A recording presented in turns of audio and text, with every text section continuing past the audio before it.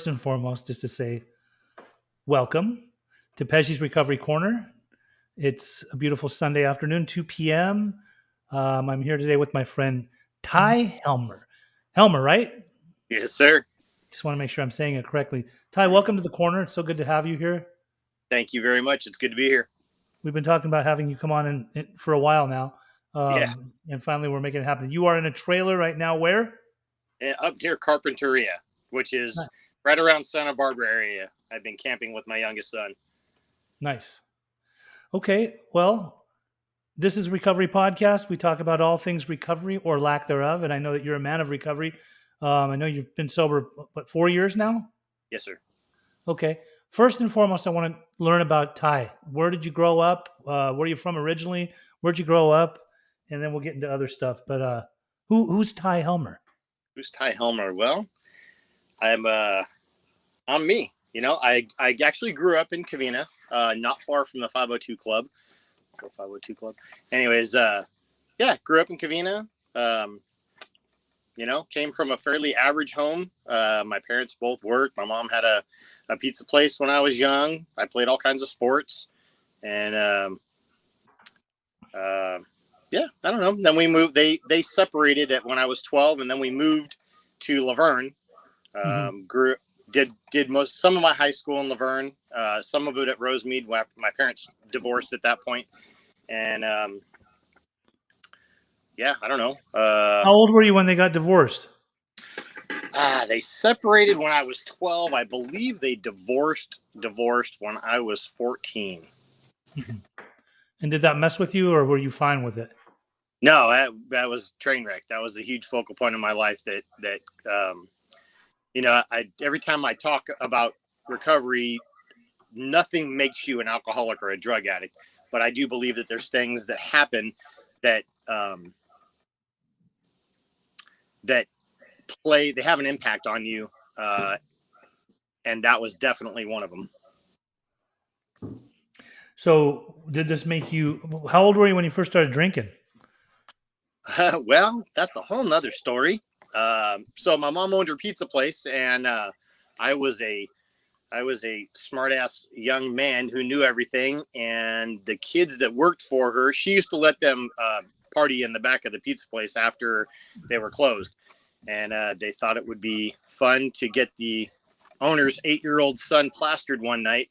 So I not only had like my first drink, but I was drunk and passed out on the floor throwing up at 8 years old. That was 8 years old. 8 years old. That was my first experience with a drunk. Was it beer? It was. It was. Okay. And then and that just progressed, or were you just like a regular drinker right away, or just drinking here and there? No, it took me a long time to get to the point where I could identify with certain things, certain aspects of an alcoholic. And I had alcoholic tendencies and feelings from the get-go, from as long as I can remember. The separation, separatism, or wanting to be a part of all these different things. And I was an excessively adventurous kid. So I think I tried cigarettes at 5, and, I stole one of my grandpa's cigarettes. And then my dad would have people over they would work on cars and stuff, and I'd steal sips off of his beer. But after that drunk, a couple of things happened for me. One, I liked the way it felt until I was throwing up, obviously. And then 2, it made me feel a part of, because these were all older, like late teenage years, early 20s kids. And all they ever did was give me crap because I was the owner's smart ass kid. And at that point, I felt a part of. I felt that camaraderie.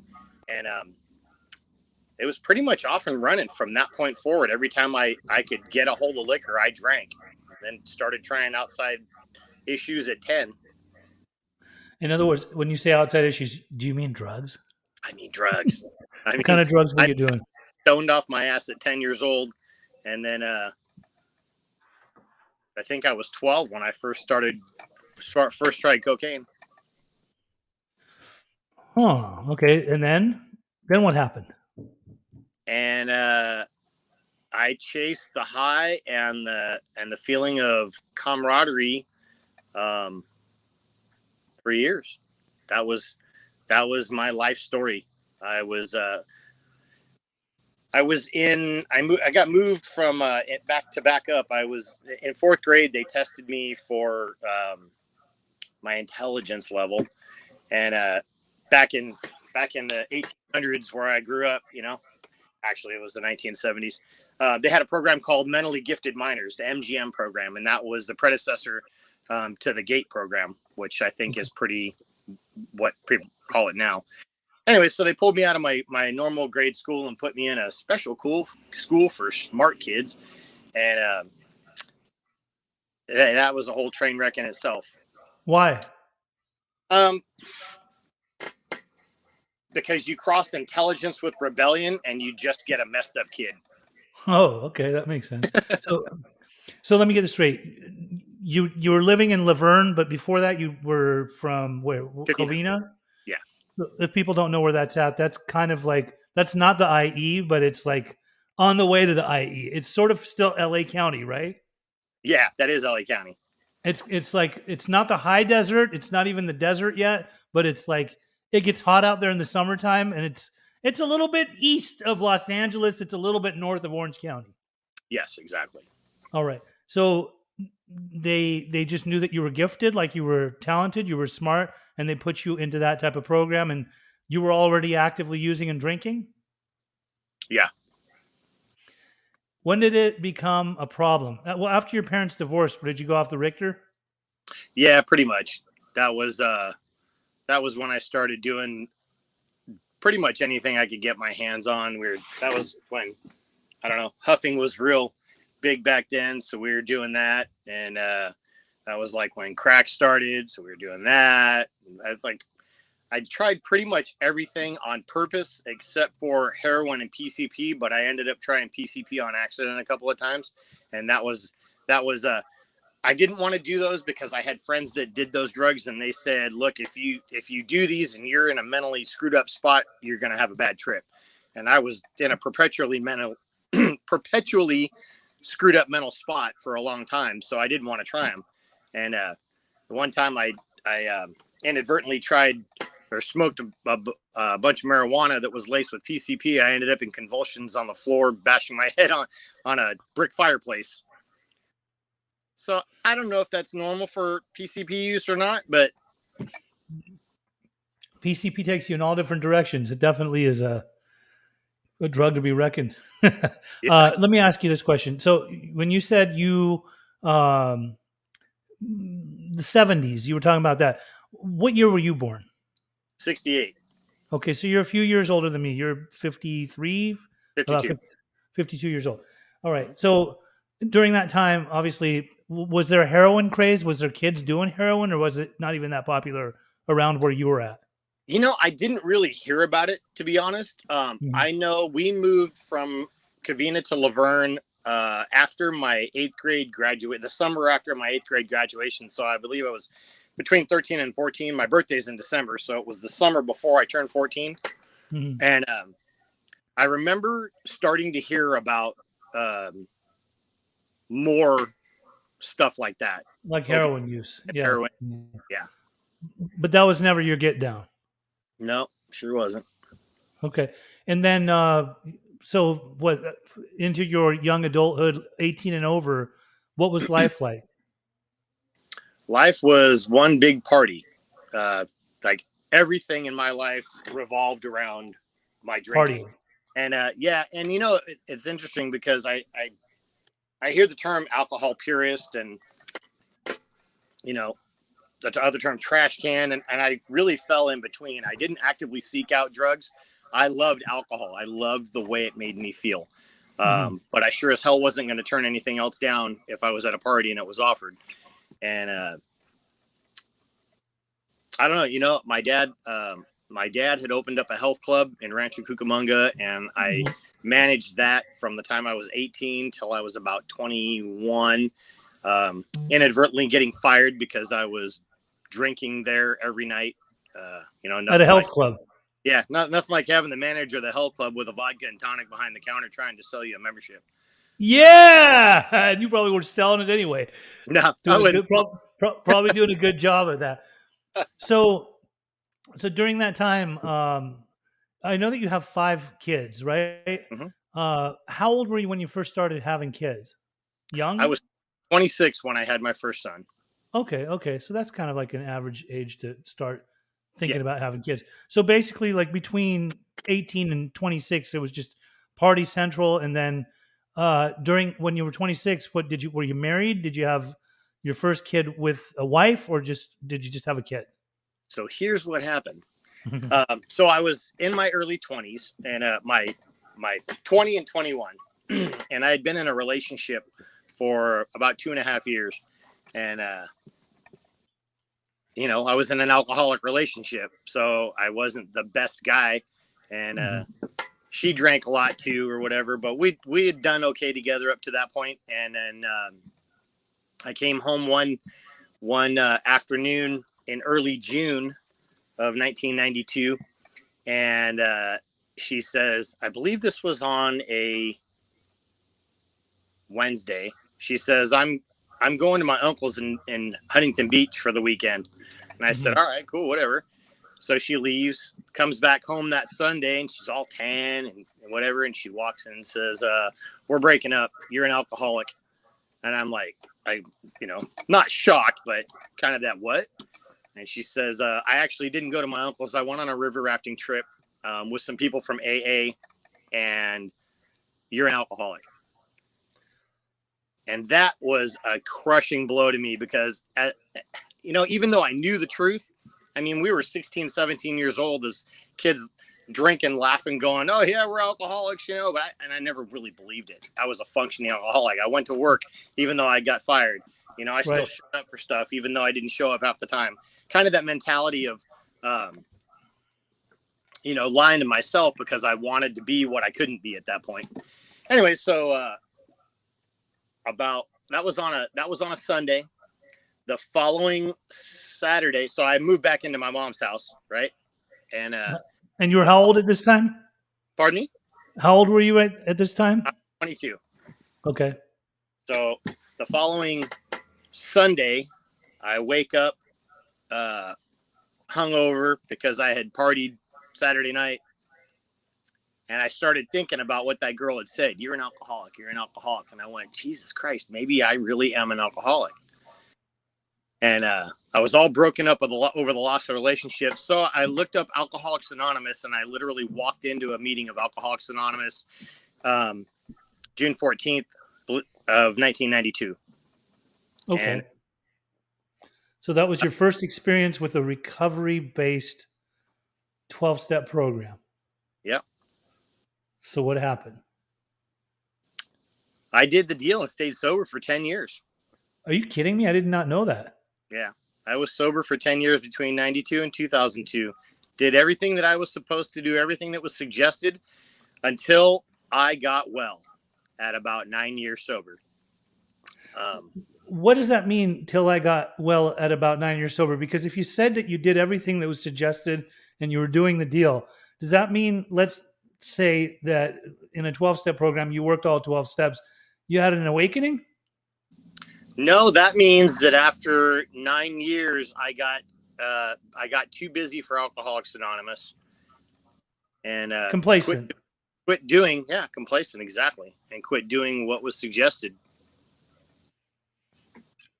So what happened?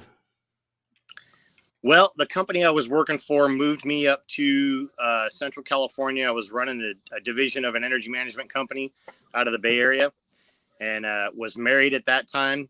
So when I say I have 5 sons, my oldest technically is from the marriage that I'm going to talk about right now. Okay. And then I had one before too.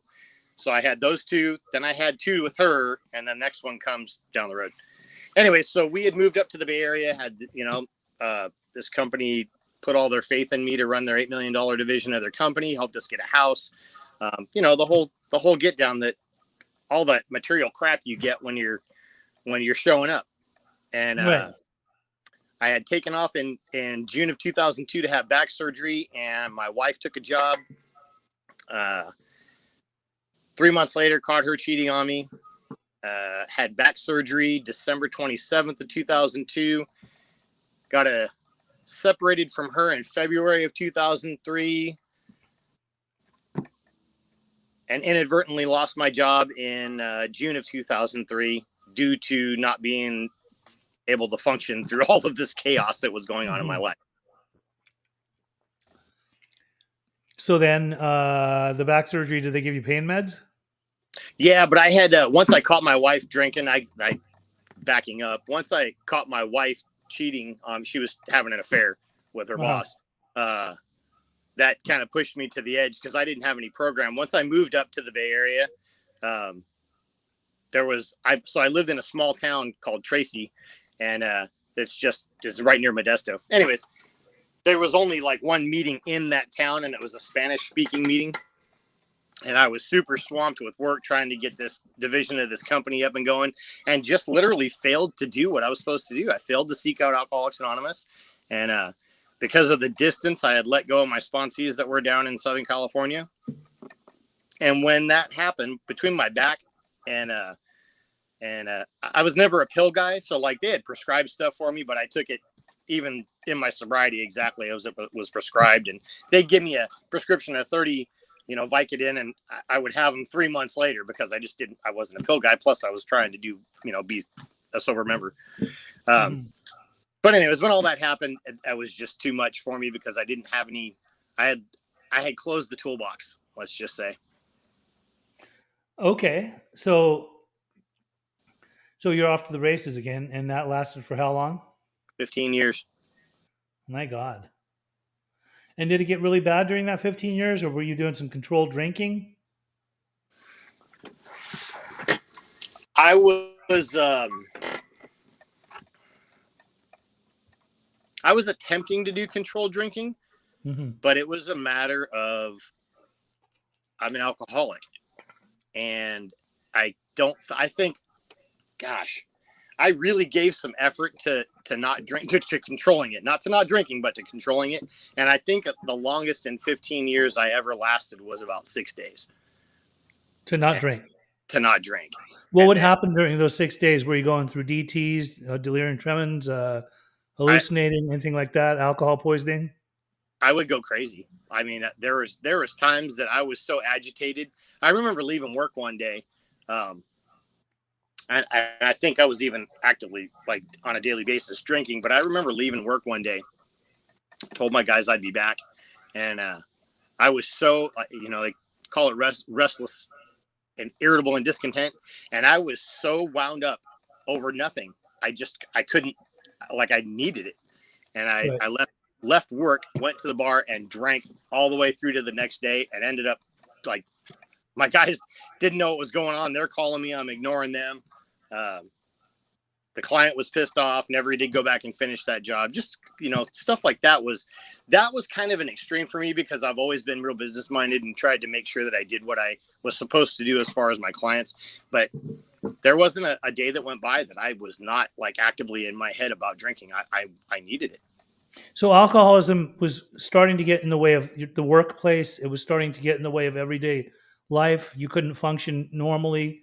A lot of people talk about, I was a functioning alcoholic, but how does one function when internally they're falling apart? And then they're also drowning it all out with alcohol, Yeah. And that's what it is. It's a matter, it's like the exterior, because I had done what, been in business for a long time and done that. The exterior, I could go through the motions, but there was no quality to anything I do. I'd show up on a job site and half-assed stuff. And I really don't even know how I kept my business afloat for the years that I was actively drinking. Mm-hmm. Now, you've sent me some pictures, and I'm just going to put it up here to the camera. Hold on. If anybody sees this, let's see. Let's try to, hold on. So you're laying in a hospital bed. Hold it. There.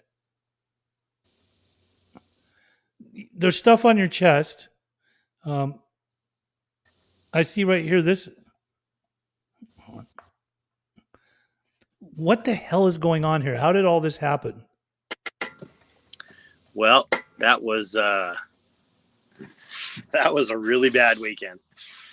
So I had my fifth son, and his mom and I split up. A couple of years later, I met a girl, and you know how I shouldn't generalize, but I meet somebody and it's like, oh, this is the one. Fell madly in love with this girl, and we lasted about 3 years. I moved her in. She lived in Maui. I moved her in from Maui, and I had told her my past and these failed relationships and why they had failed, and about 3 years later, we were just not getting along. It was bad. And one night I'm laying in bed and I woke up and something told me to check her phone. And I'm not that guy. Like, I had never looked at her phone in the 3 years we were together, and opened her phone up and there's some lewd pictures from another guy. And so we have this big blowout, and I was heartbroken, I because it's all about me. Not no mention of any of my behaviors, but it's all about me. And so she moved out, and I went on a bender that was just horrid. I don't think I drew a sober breath from June. This is 2016. Those pictures are from June of 2016 until the end of October.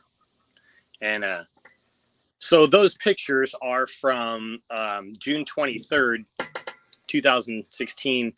I had gone out the night before with a buddy of mine who's actually a detective from Maui, and he was at a reunion, whatever, and this is right in our hometown. Mm-hmm. And we drank and everything was good, and we left, and he was staying at my house, and we stopped and picked up a bottle of Jack Daniels on the way home and got to my place, and I think I had one drink, went to bed, and I woke up at, 6:30 in the morning, and the girl and I started going back and forth, and I started pounding that bottle of Jack Daniels. And next thing I remember, I'm firing off a round out of my 45 into my ceiling. And it's really weird because I have processed this so many times, because we give these talks and it's replayed, and I don't know. It's a trip. So I fired off a round from my 45 into my ceiling. My buddy comes up and he's like, freaks out, and he leaves. And about 30 minutes later, cops are beating on my door, and I was not coming out.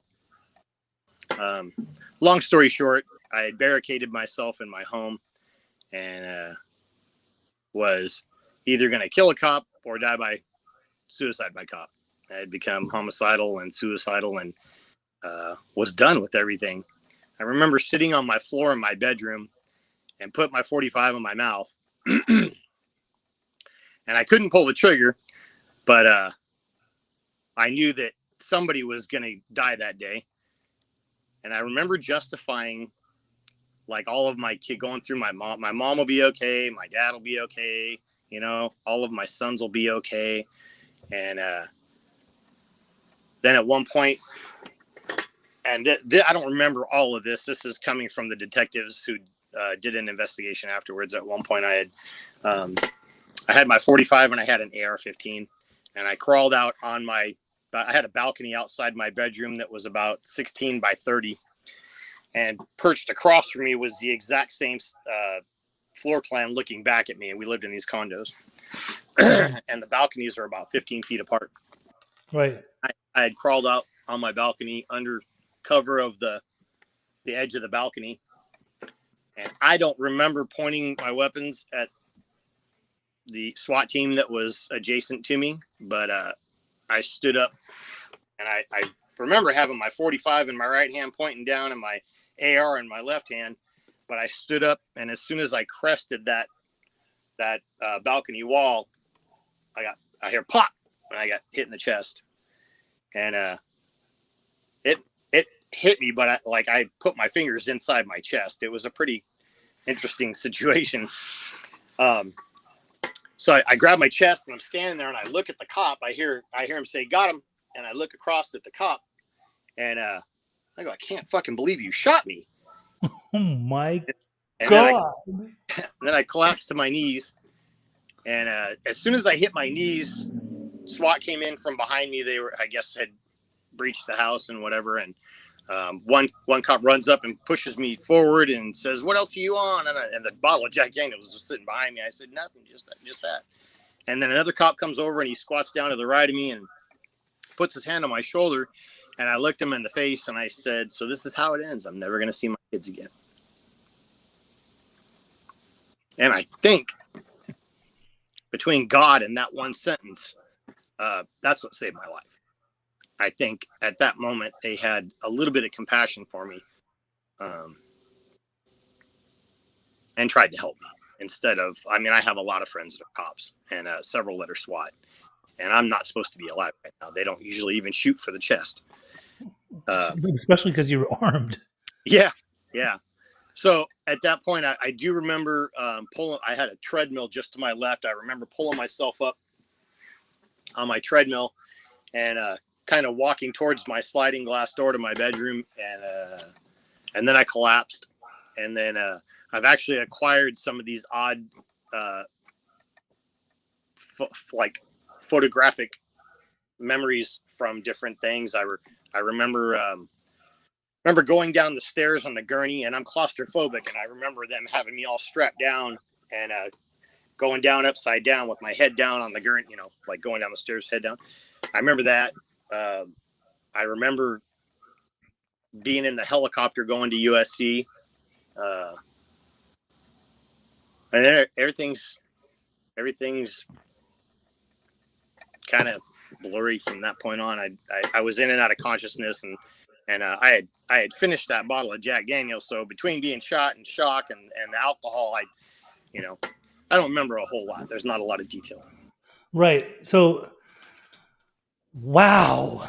I mean, I felt your emotions definitely in what you told that cop. I'm sitting here trying to just gather it all in my mind and think to myself, he's been cheated on by his wife. He caught his other girl. It seems like there was a pattern there.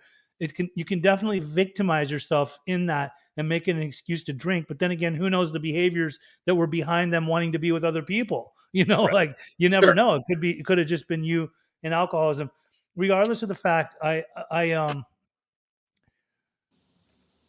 that it's very powerful, like to see that you'd already been in the program before, and then to go back out and just to see how alcoholism has no limitations. It has no mercy.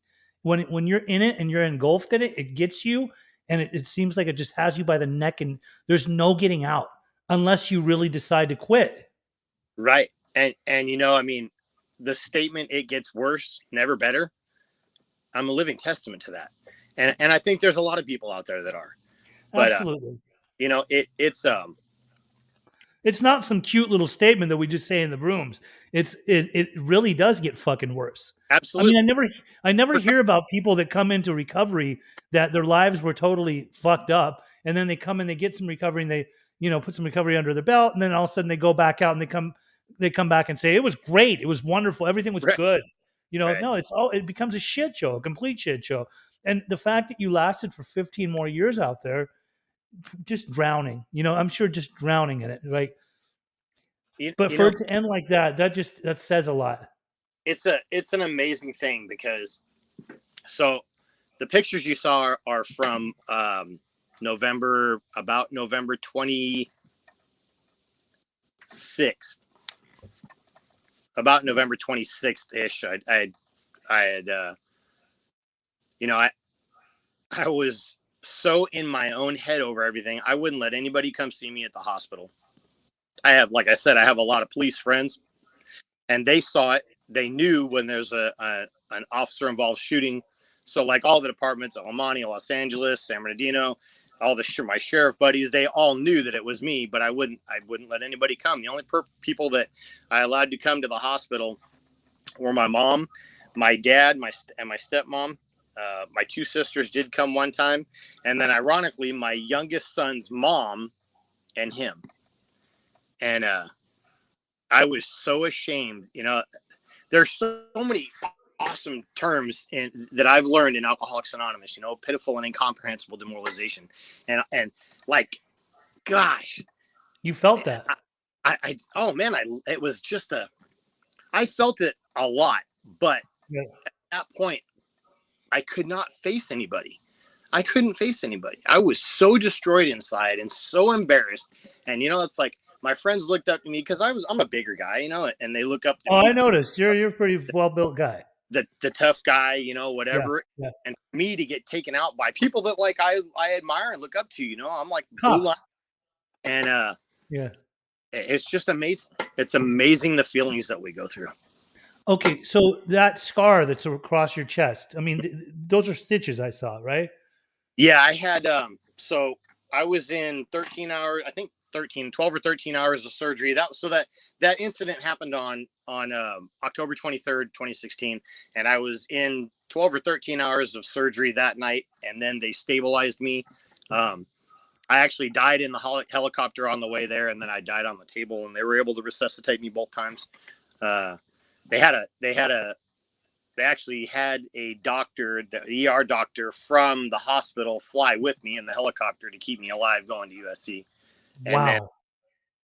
So I died in the helicopter, died on the table, 12 hours of surgery, and that was on Sunday. And then Tuesday, they went back in, and I did another 8 or 10 hours of surgery. And so what happened was when the cop shot me, the SWAT guy shot me, the bullets entered from the side, and there was 2 rounds, which I thought were 223, but I later found out they were 5.56 rounds, which was a pretty damaging bullet.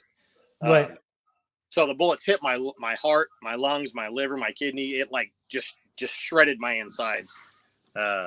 So they had to, that scar goes from one side all the way across to the other and down. And it's called like a clamshell something or other. I don't know. I'm not a doctor.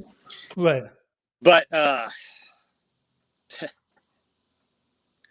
yeah, so I lost half a lung. And that's aside from, they had to cut my complete chest cavity off. So like they do like an open heart surgery, they split you down the center and pull your ribs back. Well, mine were shattered on this side. So they cut the whole thing off and then put it back together with little wires. So my whole chest plate is kind of one piece. I don't really have ribs anymore, which is really odd to kind of lean against things. It's strange. But yeah, so they, at day 10 in the ICU,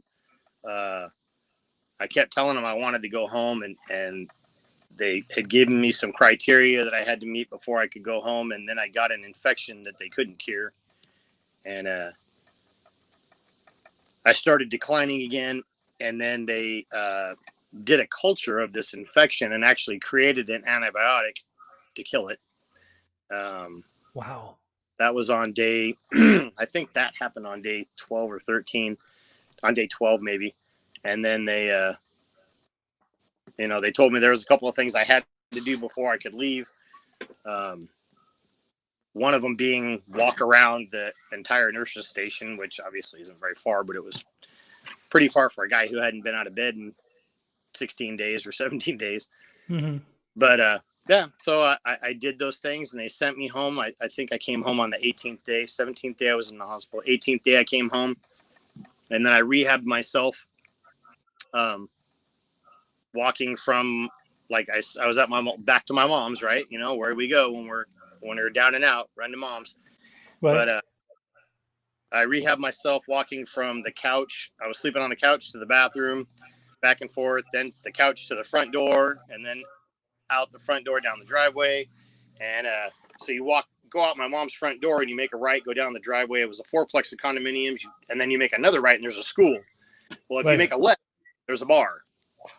And 12 days after I got out of the hospital, I was in the hospital and it was great because they had me full of morphine and Norco, and I didn't really feel anything. And that discomfort hadn't kicked in yet. But 12 days out of the hospital, instead of making a right and walking towards the school, I made a left and walked right back into the bar and continued to drink So you fucking drank after all this? Drank. I couldn't not drink. I was a train wreck inside. Okay, so the pictures that you say were in November, correct? Mm-hmm. What happened after you drank? How much longer were you out? About 6 months. So from that incident, I picked up a felony case, and inadvertently was sentenced to a year in sober living. I have a feeling I know which sober living. One of the best. La Puente House, right? I love them. I believe in them. They're good people, good philosophies, good teachings over there. I'm so happy. One of my dearest mentors actually used to do groups there. Oh, Yeah, yeah. And I know the owner, and I know you know the owner very, very well. So you were sentenced to sober living rather than having to go to prison or jail, correct? yeah. They wanted me to do 8 years in prison, and my attorney ended up getting me sentenced to the Pointy House. Okay, so this is the part that really matters to me a lot. I mean, all of that gnarly, like, wow, I'm blown away. But how long into your sentence in sober living did you take this fucking shit seriously? Where was the shift in perception and behavior and attitude? You know,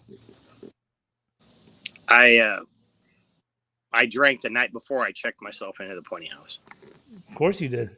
And I got there the next day, and I remember thinking, okay, I'm gonna try and get sober. And as you know, with sober livings, there's mandatory meetings.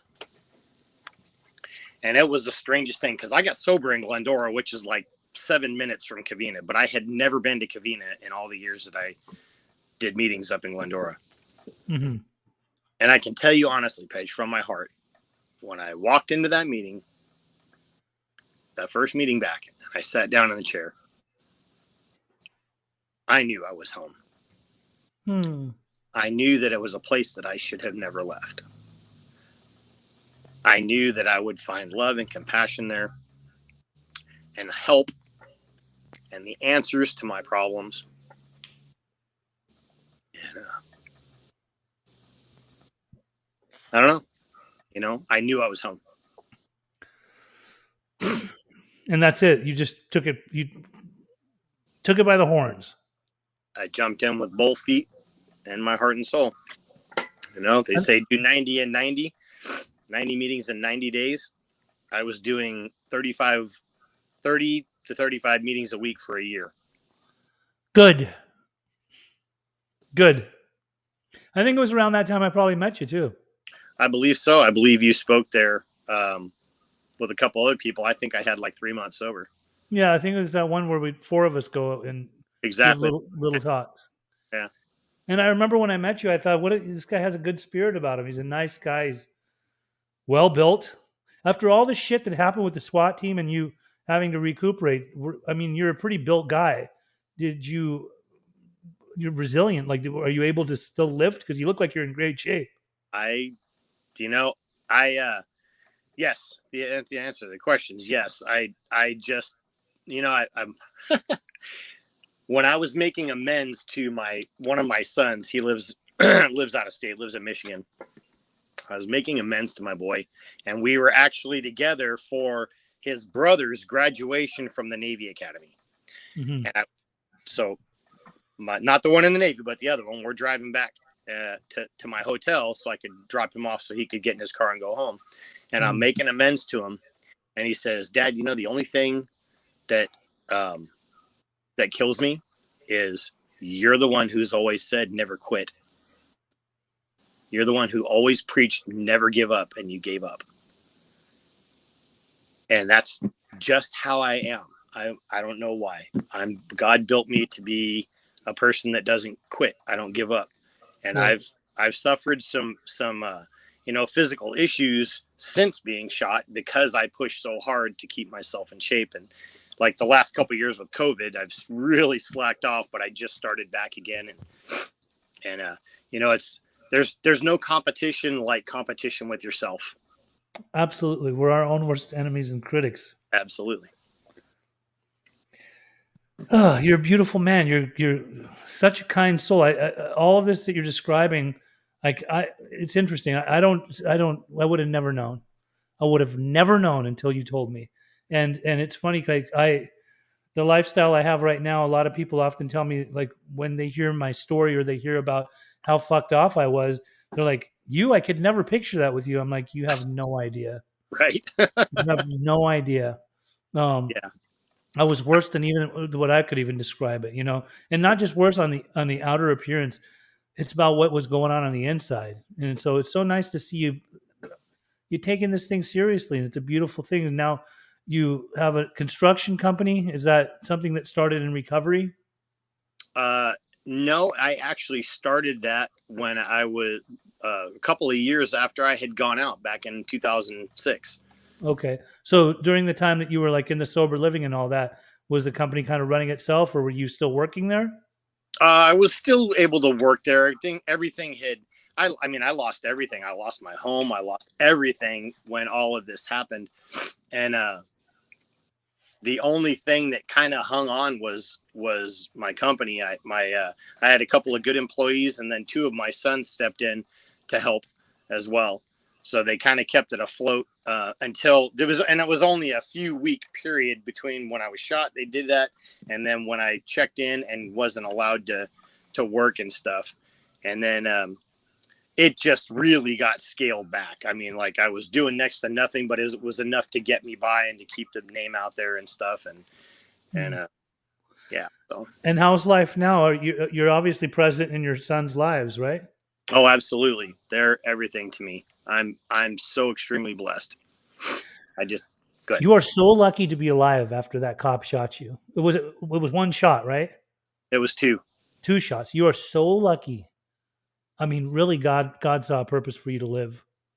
I believe that with all my heart and soul, and whatever that is, whether it's to, be of service in Alcoholics Anonymous and help one man, or, give somebody a job, or whatever it may be, I'm good with that. As long as I can continue to help people and, be an example for people that may see something like this.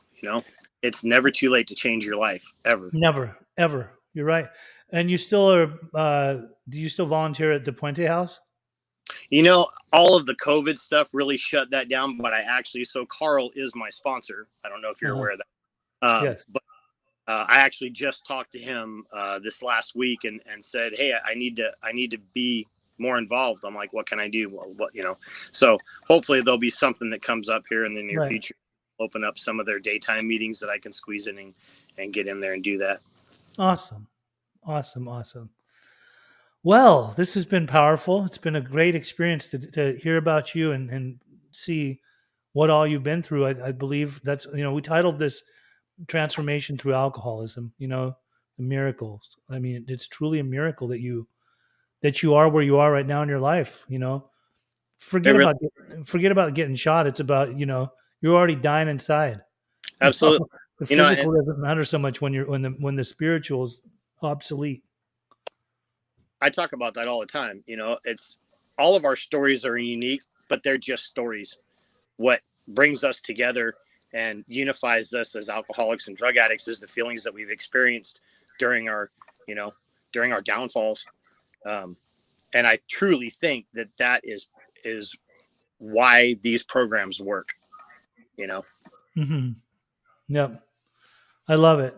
And I love you. And thank you for coming on the podcast today. It's been so good to hear from you, and I will keep in touch with you. We need to hang out. You're my type of dude.